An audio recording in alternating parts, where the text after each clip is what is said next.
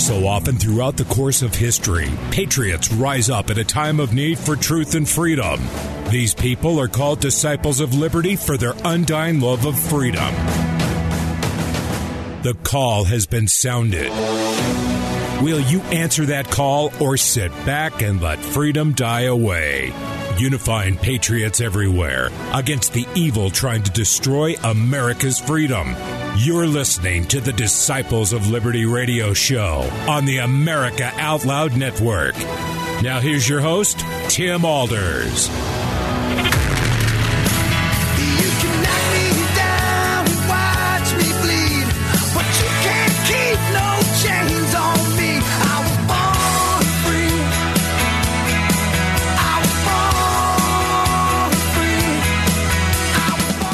Hey, welcome to the Disciples of Liberty show.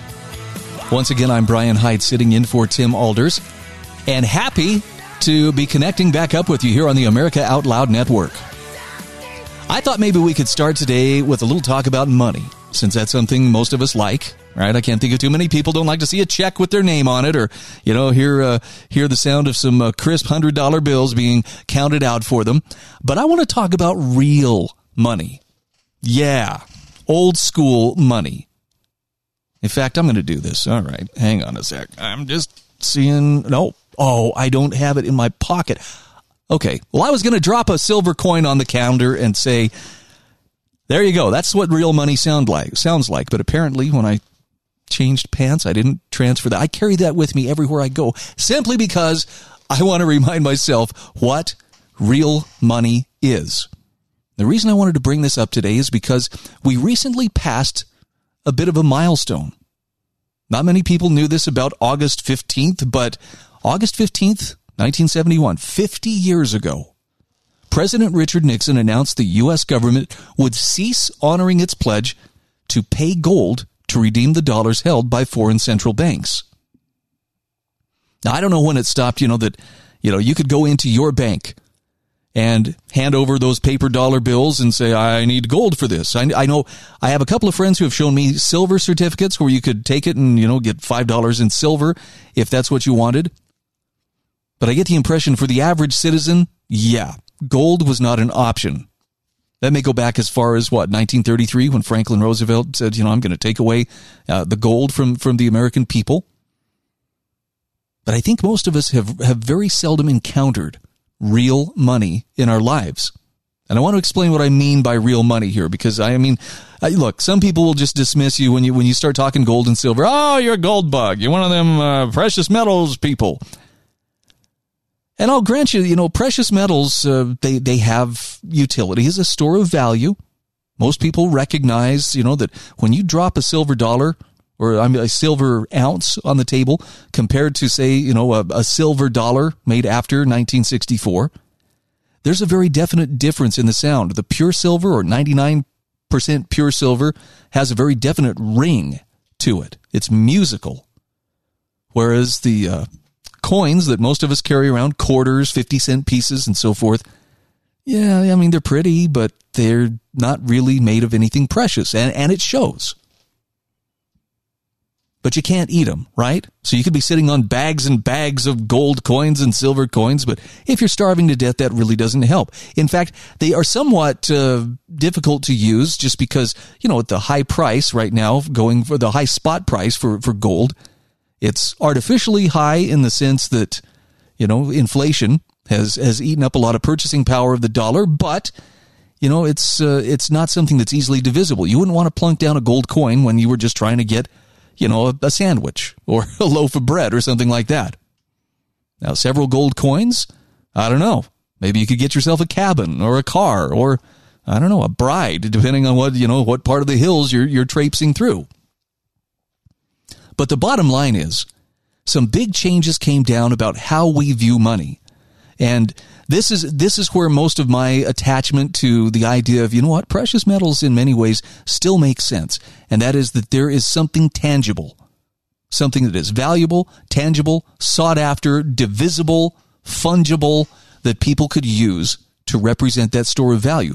Most of what you and I call money, including those nice colored pieces of paper sitting in our wallets, Well, let's just say that they only have value because we believe that they have value. And if we ever were to stop believing in the value of those pieces of paper, well, then they would go back to being, just pretty printed pieces of paper. And you'd probably wipe your nose with it if you had to, but, other than that, it's probably not going to serve much purpose. And scarier still is the idea of electronic currency, which exists only in the form of electrons or maybe in the form of a notation on somebody's ledger, but isn't actually physically represented by some tangible object. Now, I understand the common objections. I've actually said them myself. Well, how many people could afford to have 100,000 silver dollars or $500,000 in silver dollars sitting around for their retirement? That's a good point.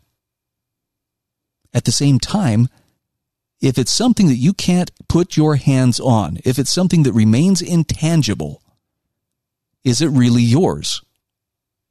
And I know the worst case scenario would be, okay, so what if there was an extended power outage, the grid is down maybe for months on end? How do people access the money in their bank accounts? I don't know. It seems like the simple answer is, well, they don't.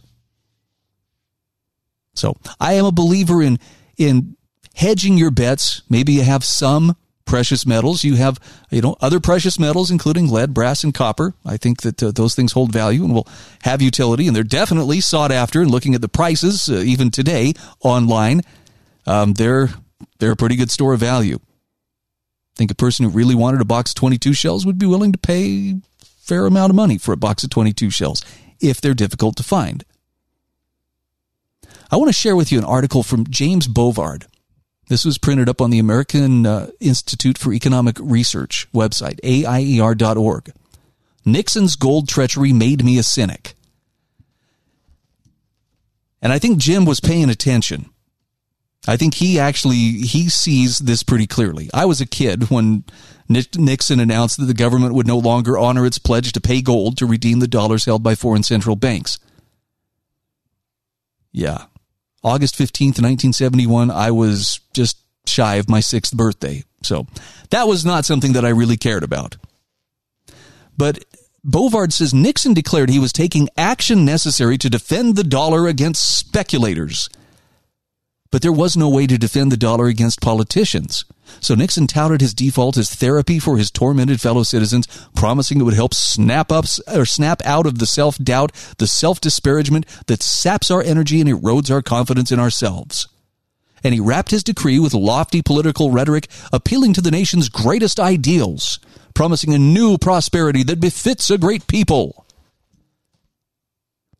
And the dollar thus became a fiat currency, says James Bovard, something which possessed value solely because politicians said so.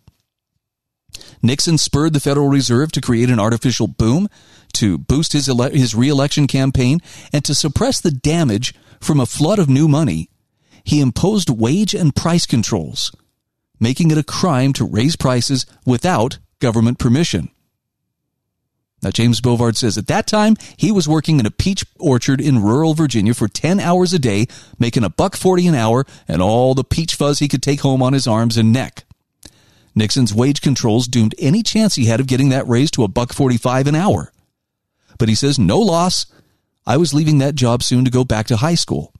I was 15 at the time and an avid coin collector. I soaked up the rage at the reckless federal policies that permeated coin news and other numismatic publications.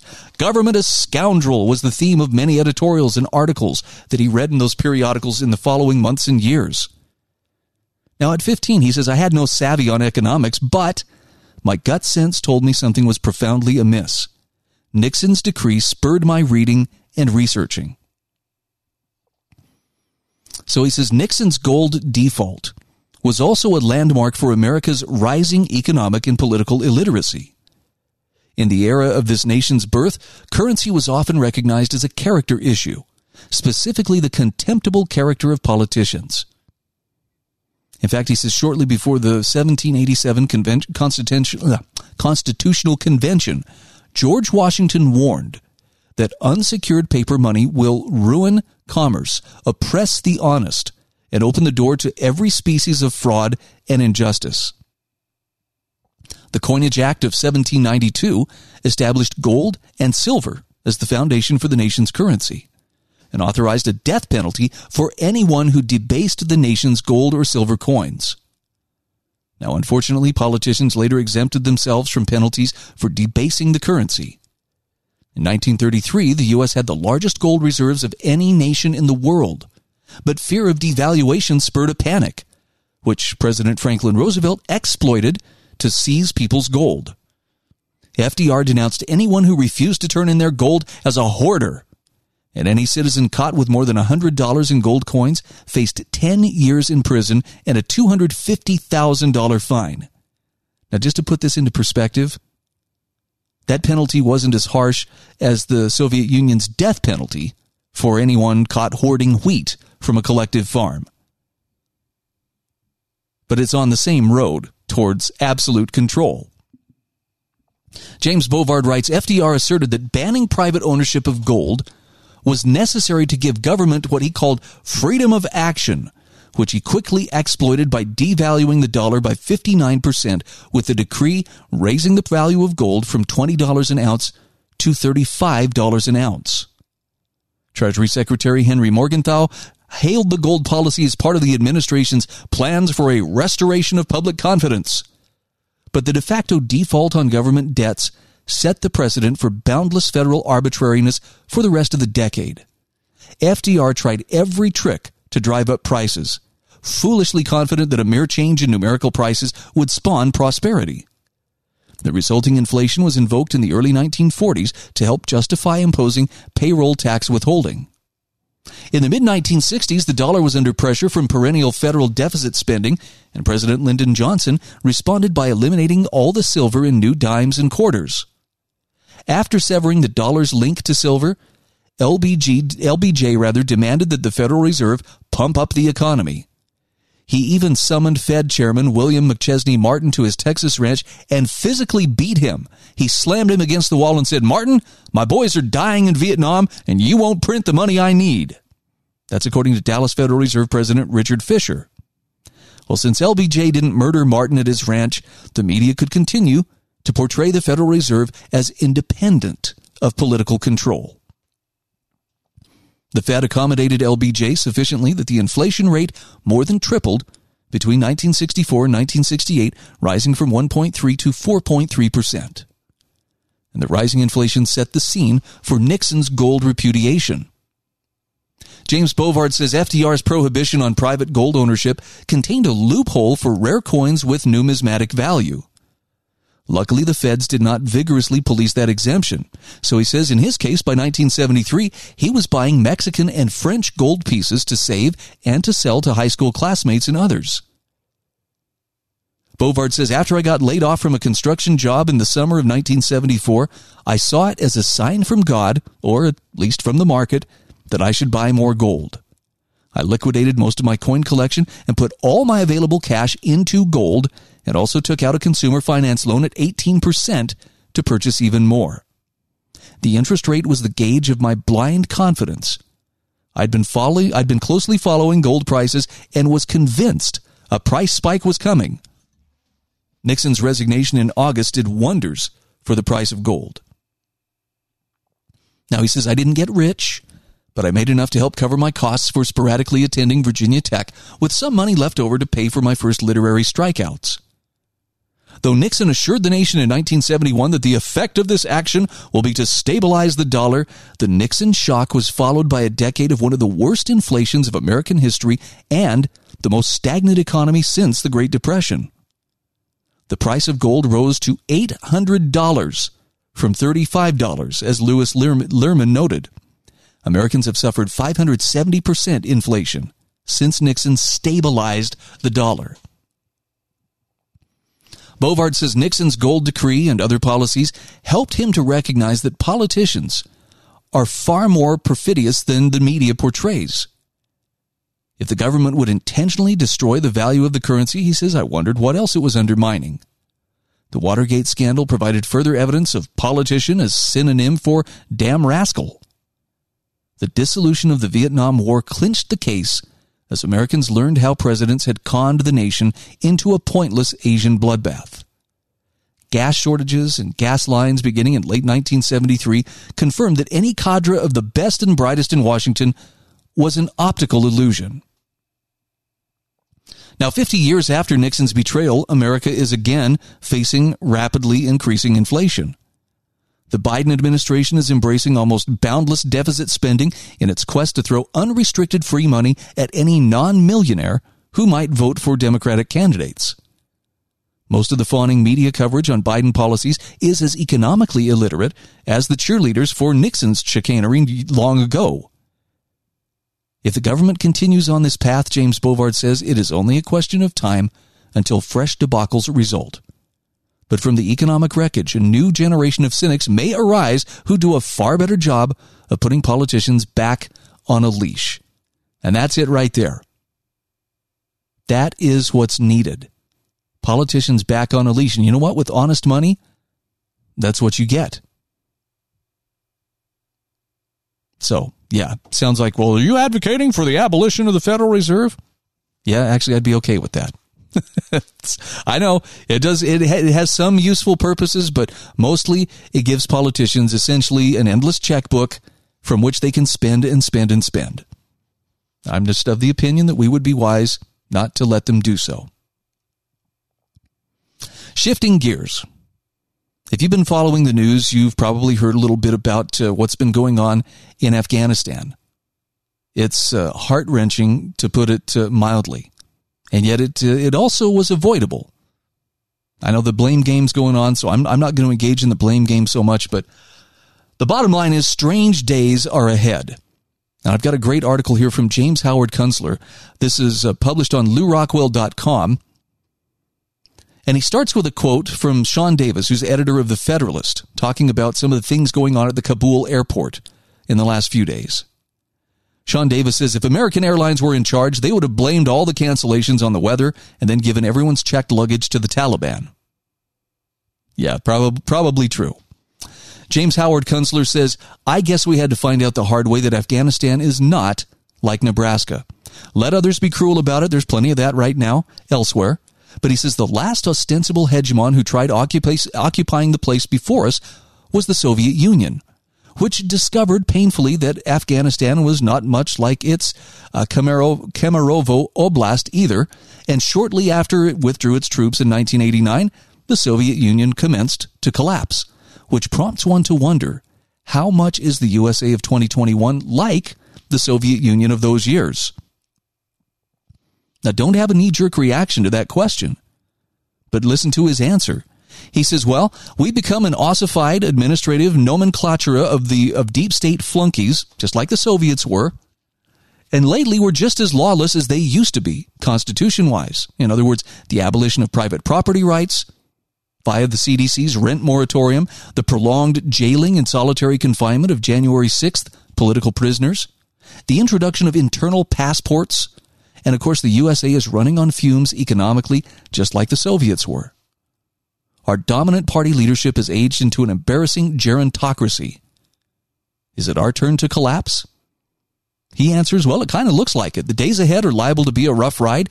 Surely China has taken a measure of our woke military and is weighing the seizure of Taiwan in our moment of signal weakness. No more computer chips for you, Uncle Sam. Do we come to Taiwan's defense with guns blazing or perhaps nukes? And what if that doesn't work out so well? Kunstler says, I'll tell you what, a major geopolitical reordering of things, leaving us where? Unable to enforce our will around the world, as has been the case for 80 years. Floundering, friendless, broken. Now, of course, the domestic situation in our land has not been so fraught and overwrought since 1861.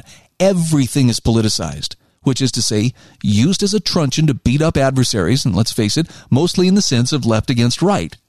This is especially true for the COVID-19 soap opera, which more and more pits the sanctimoniously vaccinated progressives against the recalcitrant conservative no-vax free choicers.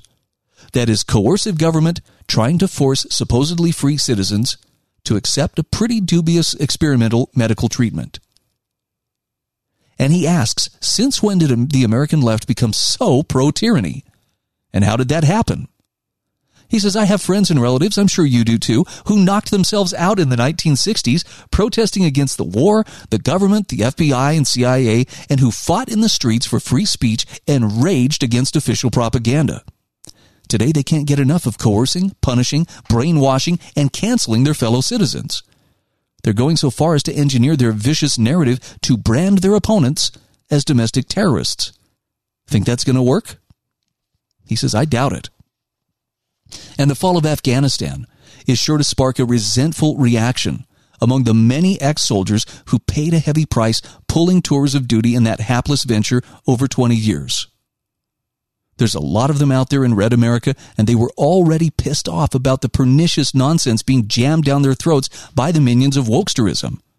The race and gender hustles, the off-the-charts rise of violent crime, the wide-open border, the offshoring of jobs, the COVID lockdowns and wrecking of small businesses, the modern money theory experiment of launching inflation, and the new pussification of armed forces they've served and suffered in. They've laid rather low through years of this, just watching the scene in wonder and nausea, but now you may see them turn more active and consider they've been well trained in weaponry and tactics. He says unsettling discoveries are in the offing going forward. The Wall Street Journal lately detected signs of life in the John Durham investigation, reporting that matters have gone to a grand jury. Now that means crimes are being prosecuted. We may soon become reacquainted with names that almost slipped down the memory hole, the likes of Bruce Orr, Glenn Simpson, Andrew McCabe, Rod Rosenstein, Peter Strzok. Who else?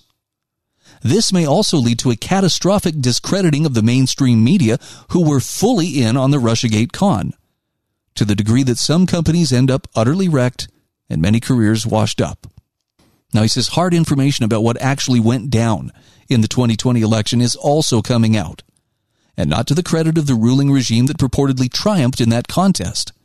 Some of that info may redound to the issue of China's involvement in our affairs and beyond mere election meddling to the wholesale buying off of the U.S. political class. He says the pathetic thing is we already know several very prominent figures on the take from China, including Eric Swalwell, Dianne Feinstein, and most conspicuously, Hunter Biden and family. But the ranks of the known to be bought off could swell dramatically. And finally, there's the fate of President Joe Biden.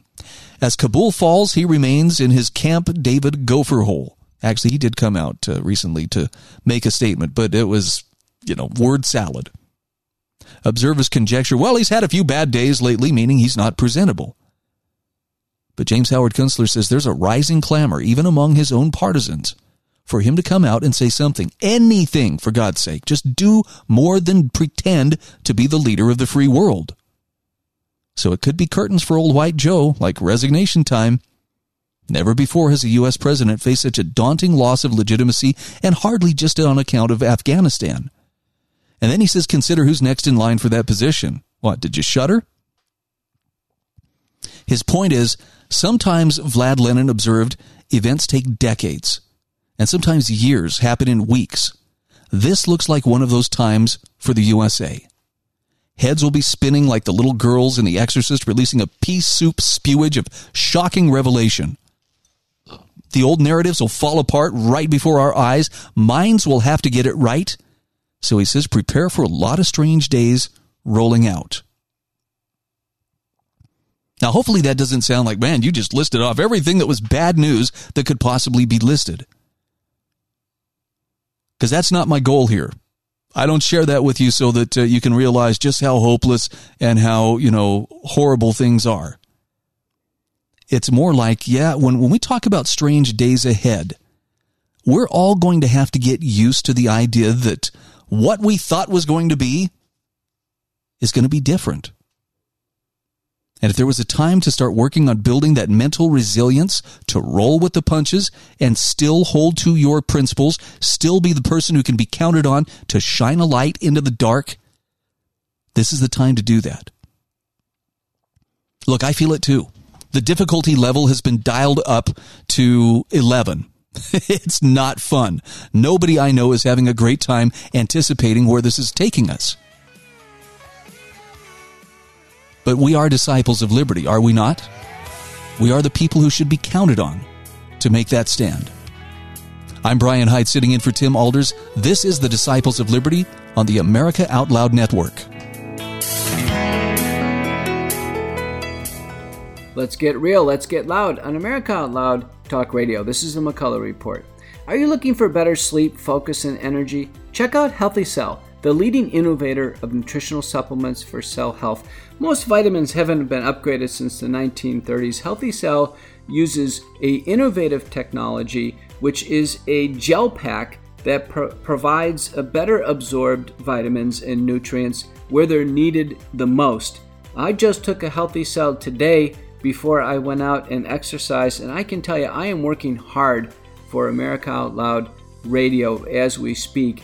And tonight I am looking for good REM sleep. And I can tell you I am tired and I want to fall asleep, stay asleep, and sleep deeply and wake up refreshed with Healthy Cell. I'm going to use the Healthy Cell REM sleep supplement. This is the only sleep supplement designed to support all 4 stages of sleep.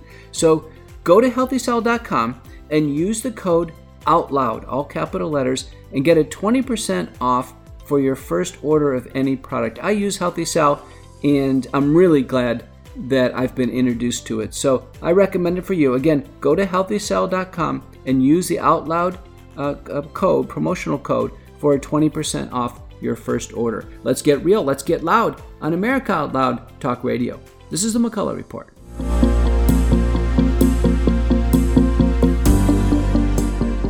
Today, America stands at the crossroads of history. Our actions will determine the fate of our nation. Well, that journey starts here and starts now. We invite you to join us in making the ultimate difference. Subscribe to our podcast and newsletters. Turn notifications on and stay in the know. You'll find all that back at AmericaOutloud.com.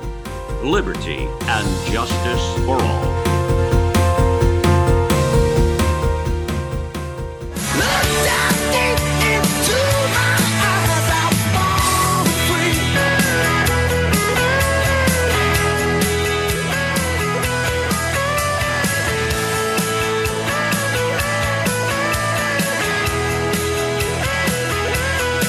Hey, welcome back to the Disciples of Liberty show.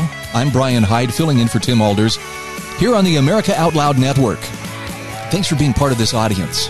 Thanks for being part of the people who care enough to examine another point of view, to maybe look at things in a little greater depth, and maybe, just maybe, in the bottom of your heart wonder, hey, what can I do about this?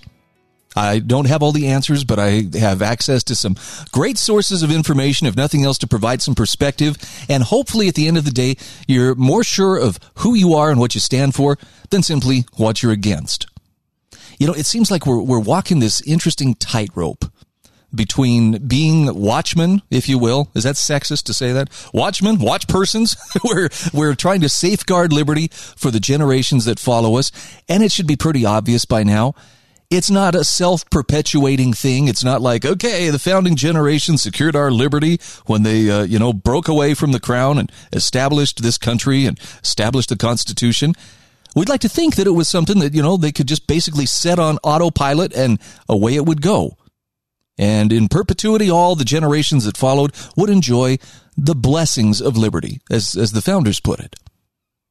But no, the ink wasn't even dry on the Constitution before there were people who were doing things that tested that. And I don't mean to shake your faith in the founding generation, but George Washington was among the first. Yeah, the Whiskey Rebellion? Really? Sending federal troops into, into Pennsylvania to put down this rebellion on the part of the farmers who didn't want to pay an extra tax on whiskey? Thankfully, that thing didn't go too far. But, the Alien and Sedition Acts under President John Adams, yeah, that was pretty bad stuff too. My point is not to tell you, so, see, the Constitution doesn't work. It's just that constant vigilance is required. Every generation, I think it was Ronald Reagan who said, we're never more than one generation away from losing our liberty. And I think it's contingent on the people who are still in existence, who still remember and treasure what that is, have a duty to uphold it. And man, do we have our work cut out for us now.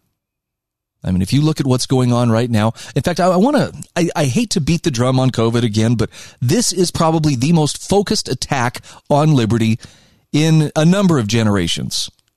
I don't know if we've seen anything quite like this in the history of the country. Maybe you go back to some of the things that were taking place during the war between the states. Maybe you'd see some parallels. But as far as just government saying, nope, we're in control here, we're going to control all this. And again, I'm looking at the end result. We are fast approaching a point where you may not work, you may not travel, you may not go to any establishment, you can't, purchase, engage in commerce unless you are doing what this or that bureaucrat says. Most of the bureaucrats, by the way, not even elected. They're just bureaucrats. But they got government power backing what they're doing. Businesses are falling in line. I mean, the parallels between the former Soviet Union and the United States right now are pretty spooky, at least for people who are paying attention. And I think underlying it all is this illusion that government can control COVID. There was a great article from a website called Stark Realities. Brian McGlinchey is the author. It's called Lockdowns, Masks, and the Illusion of Government Control Over COVID. I thought you might like this because it really is an illusion. Viruses don't care about policy. They don't care what this or that politician is saying. They don't care. Viruses, well, they do what viruses do. They spread throughout a population until such time as herd immunity is reached, at which point the virus is pretty much done. But they don't care that a politician, I'm going to put these words on paper and that's going to solve this, so the virus has to behave. It doesn't. And the surest way that you can know this, Tom Woods has done a marvelous job of documenting this. If you take charts which show the number of cases in a given area, let's say, in Los Angeles or in Louisiana or, San Francisco or wherever, if you follow the charts and you say, okay, show me where mask mandates were implemented, guaranteed every time the person who points to this low point, I think they were implemented just before this. Nope. Doesn't work that way. And even in places that didn't implement mask mandates, you see the chart tracks almost exactly the same. It's like the virus spreads more at certain times and spreads less at other times, irrespective of whether there is a mask mandate or not. Okay, maybe I'll come back to that in a minute. I want you to hear what Brian McGlinchey has to say. He says, in the early 11th century, King Canute, while at the peak of his power, set out to demonstrate to his fawning courtiers the limited power of royal edicts. After having his throne placed by the sea's edge, he sat down and commanded the tide to stop rising. And when the water began washing over his feet, he declared, let all men know how empty and worthless is the power of kings. Well, nearly 1,000 years later, facing a different force of nature, COVID-19, an entire global generation of scientists, presidents, prime ministers, governors, mayors, public health officials, and citizens is being given the same lesson. However, where Canute's lesson sprang from his humility, this lesson springs from the hubris of the present-day ruling class and the credulity of the masses who place far too much faith in their ruler's power.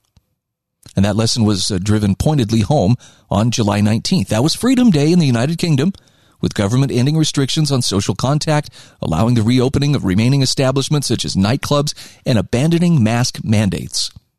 2 weeks before Freedom Day, as the Delta relentlessly pushed the UK's case count higher, 122 prominent scientists and doctors submitted a letter to The Lancet, that's the British medical journal, calling the planned easing of restrictions a dangerous and unethical experiment.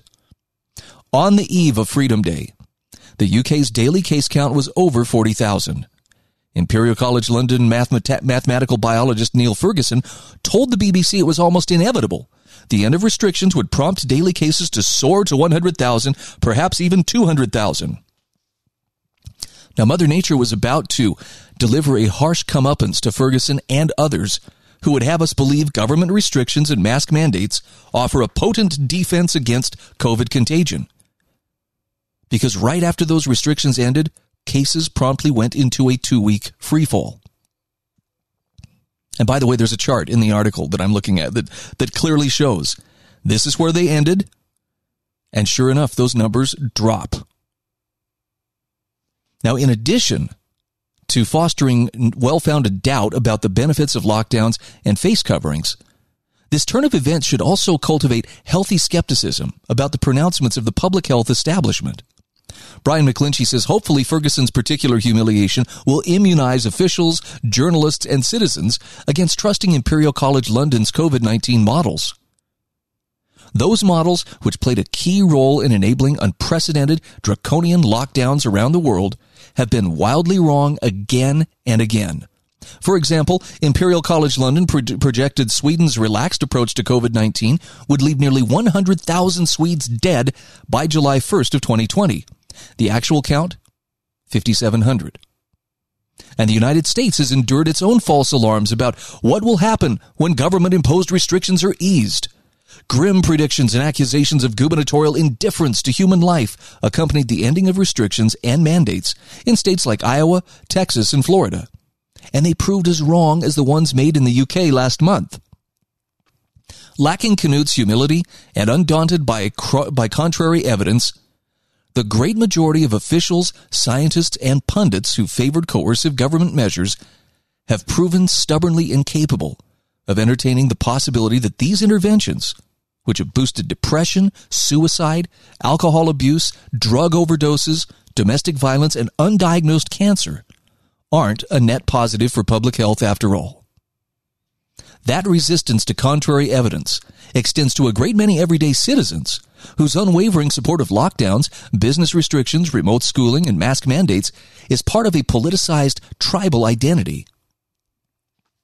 Now, exasperatingly, that tribe embraces trust science as a mantra, oblivious to the fact that the scientific method hinges on the reliable replication of results that supports one's theory, something sorely lacking where lockdowns, masking, and other measures are concerned.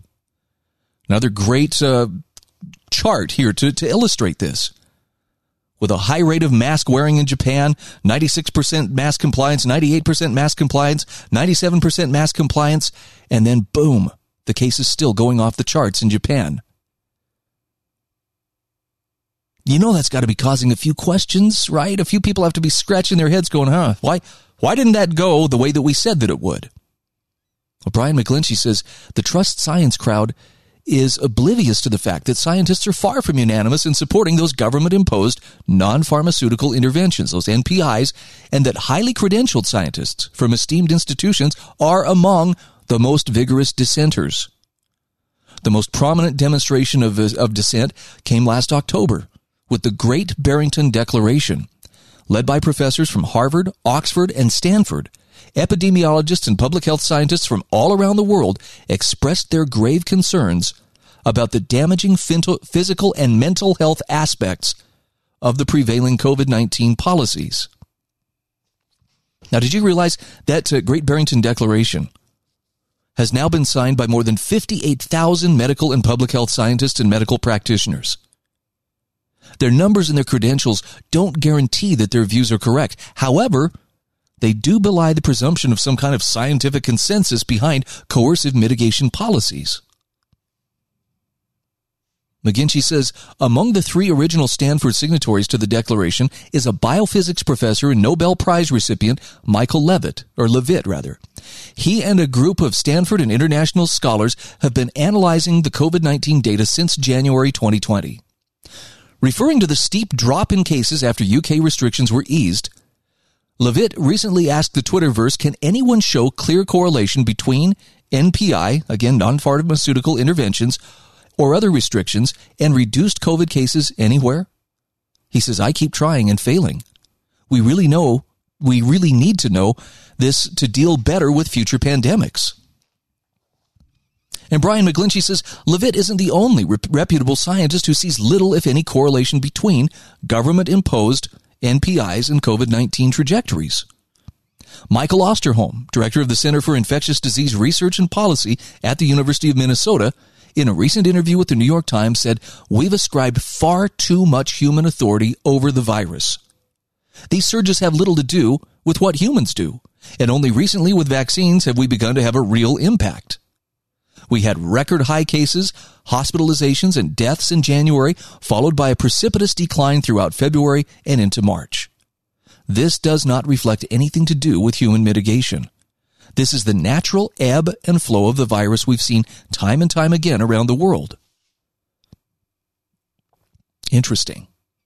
In that vein, Brian McGlinchey says, those who exclusively attribute today's surging case counts in southern states to lagging vaccination rates and purported local mismanagement should note that the southern wave's timing roughly parallels the region's 2020 summer surge, which should prompt consideration that seasonality, alongside Delta's greater transmissibility among the vaccinated, may be the dominant driver.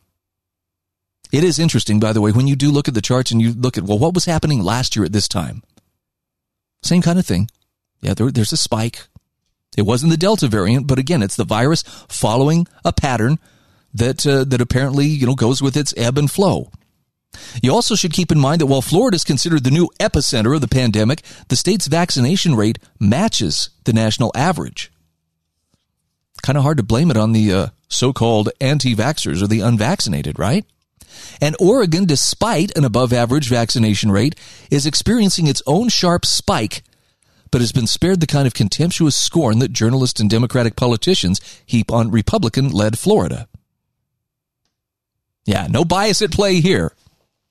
Brian McGlinchey says, look, every non-pharmaceutical intervention deserves scrutiny. He says, over the course of the pandemic, some anti-COVID-19 measures have fallen out of favor in light of new findings and observations. For example, with the understanding that surface transmission of COVID-19 is extremely unlikely, far fewer people are wiping groceries with Clorox. Now, perhaps because they're bolted into place, the nation's thicket of plexiglass dividers have actually shown more staying power, despite research indicating they may not only be futile, but could actually be making matters worse by thwarting ventilation. In March, the CDC withdrew its recommendation for barriers on school desks, but now has apparently stopped short of discouraging their broad use elsewhere. And though it's now socially acceptable to question the use of disinfectants and plexiglass, questioning masks can get you suspended from social media and tarred as a promoter of disinformation, even when you're citing peer-reviewed studies.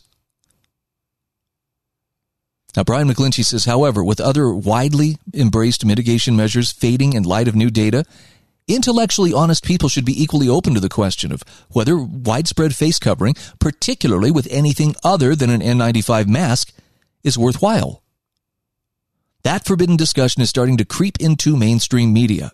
In a recent appearance on CNN, the University of Minnesota's Osterholm, a former COVID-19 advisor to President Biden, caused a stir by saying, we know that many of the face cloth coverings that people wear are not very effective in reducing any of the virus movement in or out. That's because COVID-19 particles are astoundingly small. Hard as it is to imagine, the imperceptible gaps in surgical masks can be 1,000 times the size of a viral particle. Gaps in cloth masks are larger than that. Osterholm has offered a highly relatable standard by which to judge a particular face covering and whether or not it serves as a meaningful barrier against particles that small. If you were in a room with somebody smoking, would you smell it in your device that you're using? See, that standard would not only eliminate cloth masks, but also surgical ones too. Now, beyond the realities of nanoparticle science and the conclusions of previous studies, the case for masking is undermined by what we've observed during the pandemic. Sweden, for example, never widely embraced masking, and while its per capita COVID death count is well higher than neighboring Finland and Norway, it's the 15th lowest out of the 31 European Union countries and the UK. In other words, if face covering was such an essential, life-saving practice, Sweden wouldn't be found in the middle of the EU pack. They would be dead last. That said, using COVID-19 death counts alone to evaluate outcomes is problematic. Different testing protocols can also mean that an individual would be positive in one country and negative in another. Jurisdictions also differ in what exactly comprises a COVID-19 death. Was it a death from COVID or merely with COVID?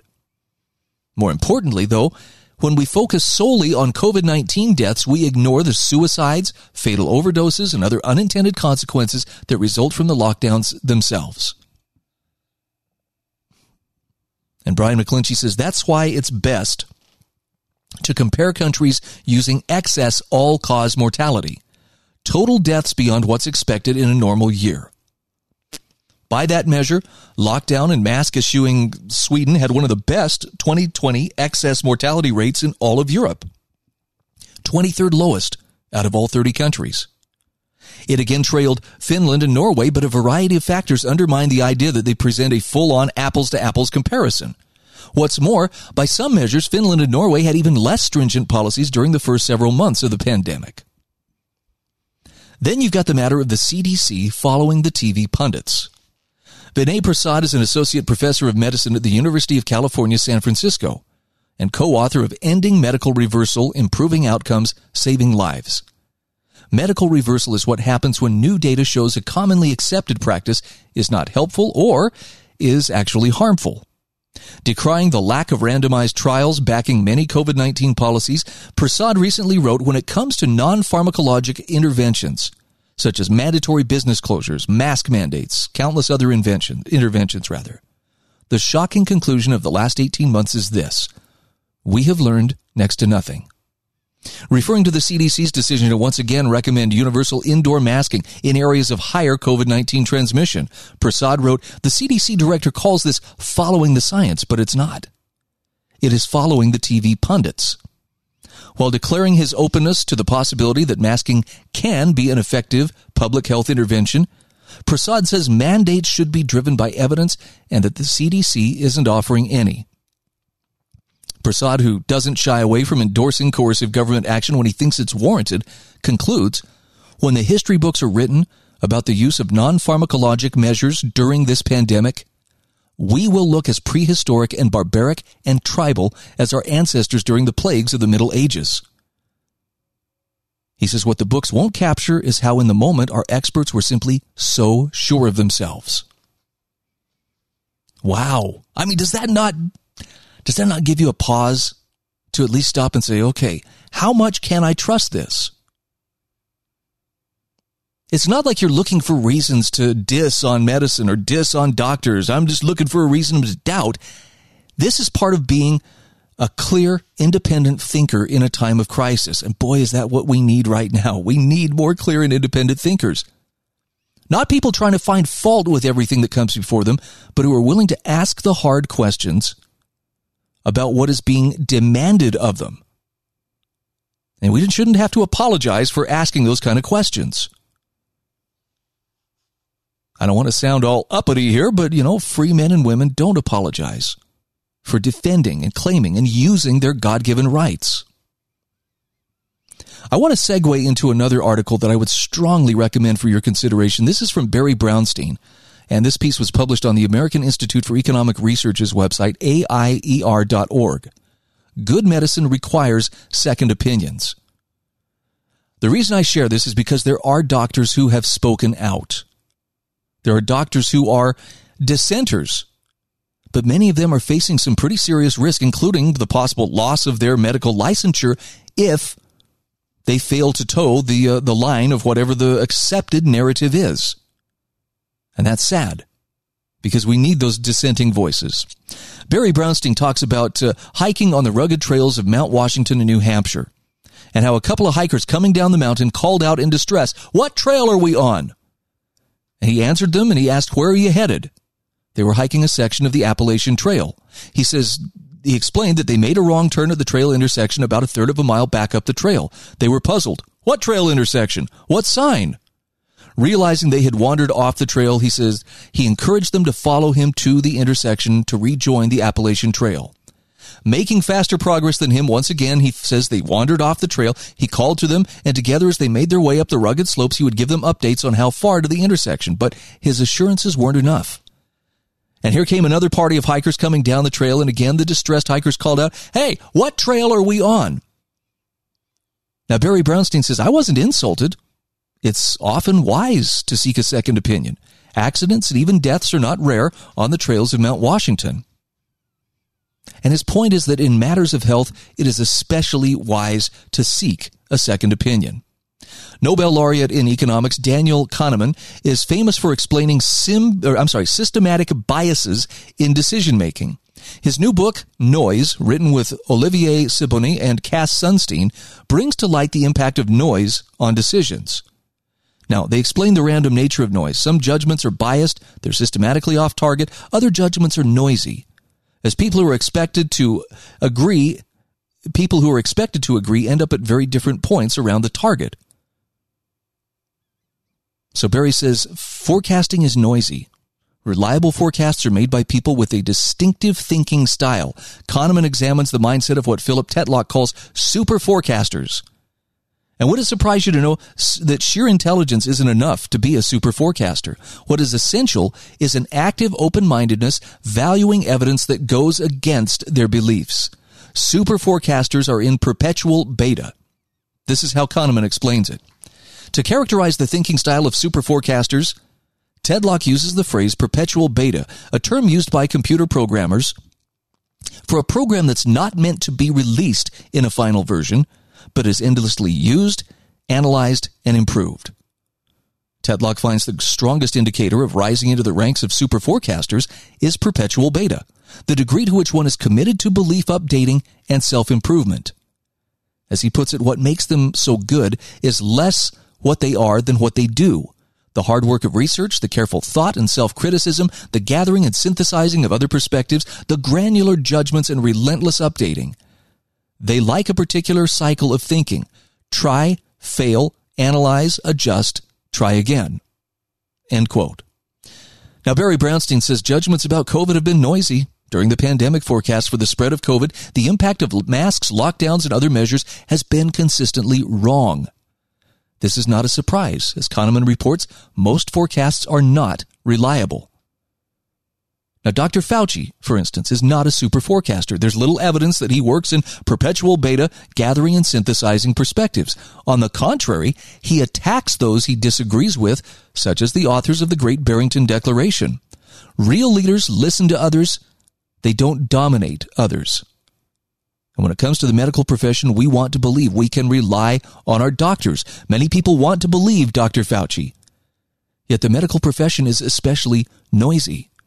Kahneman reports, quote, faced with the same patient, different doctors make different judgments about whether patients have skin cancer, breast cancer, heart disease, tuberculosis, pneumonia, depression, and a host of other conditions. Noise is especially high in psychiatry, where subjective judgment is obviously important. However, considerable noise is also found in areas where it might not be expected, such as in the reading of X-rays. Now, isn't reading an X-ray or biopsy an objective fact on which nearly all competent radiologists and pathologists would agree? Well, the answer is no. And Kahneman explains. In some specialties, such as radiology and pathology, doctors are well aware of the presence of noise.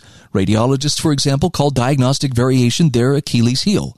Clean, simple tests of noise and sometimes error are easier to conduct in radiology. For example, you can return to slides or scans to reevaluate a previous assessment.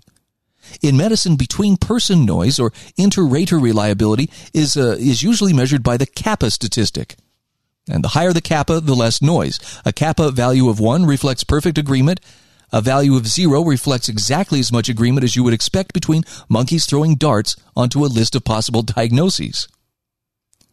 So consumers of healthcare, beware. In some domains of medical diagnosis, reliability as measured by this kappa coefficient has been found to be slight or poor, which means the noise is very high. Kahneman even gives examples on the question of whether a breast lesion was cancerous. One study found only fair agreement among pathologists. In diagnosing breast proliferative lesions, agreement was again only fair. Agreement was also fair when physicians assessed MRI scans for the degree of spinal stenosis. Women of childbearing years may be diagnosed with endometriosis. In one study, 108 gynecological surgeons were asked to judge the number and location of endometriotic lesions. They disagreed dramatically, with weak correlations on both number and location. And for a person diagnosed with cancer, a second or even third opinion would seem to be a necessity. Kahneman cautions whether a patient will be diagnosed with a serious disease such as cancer might depend on a kind of lottery determined by the particular doctor he or she will see. Now, Barry Brownstein goes on to talk about how coercion blocks discovery.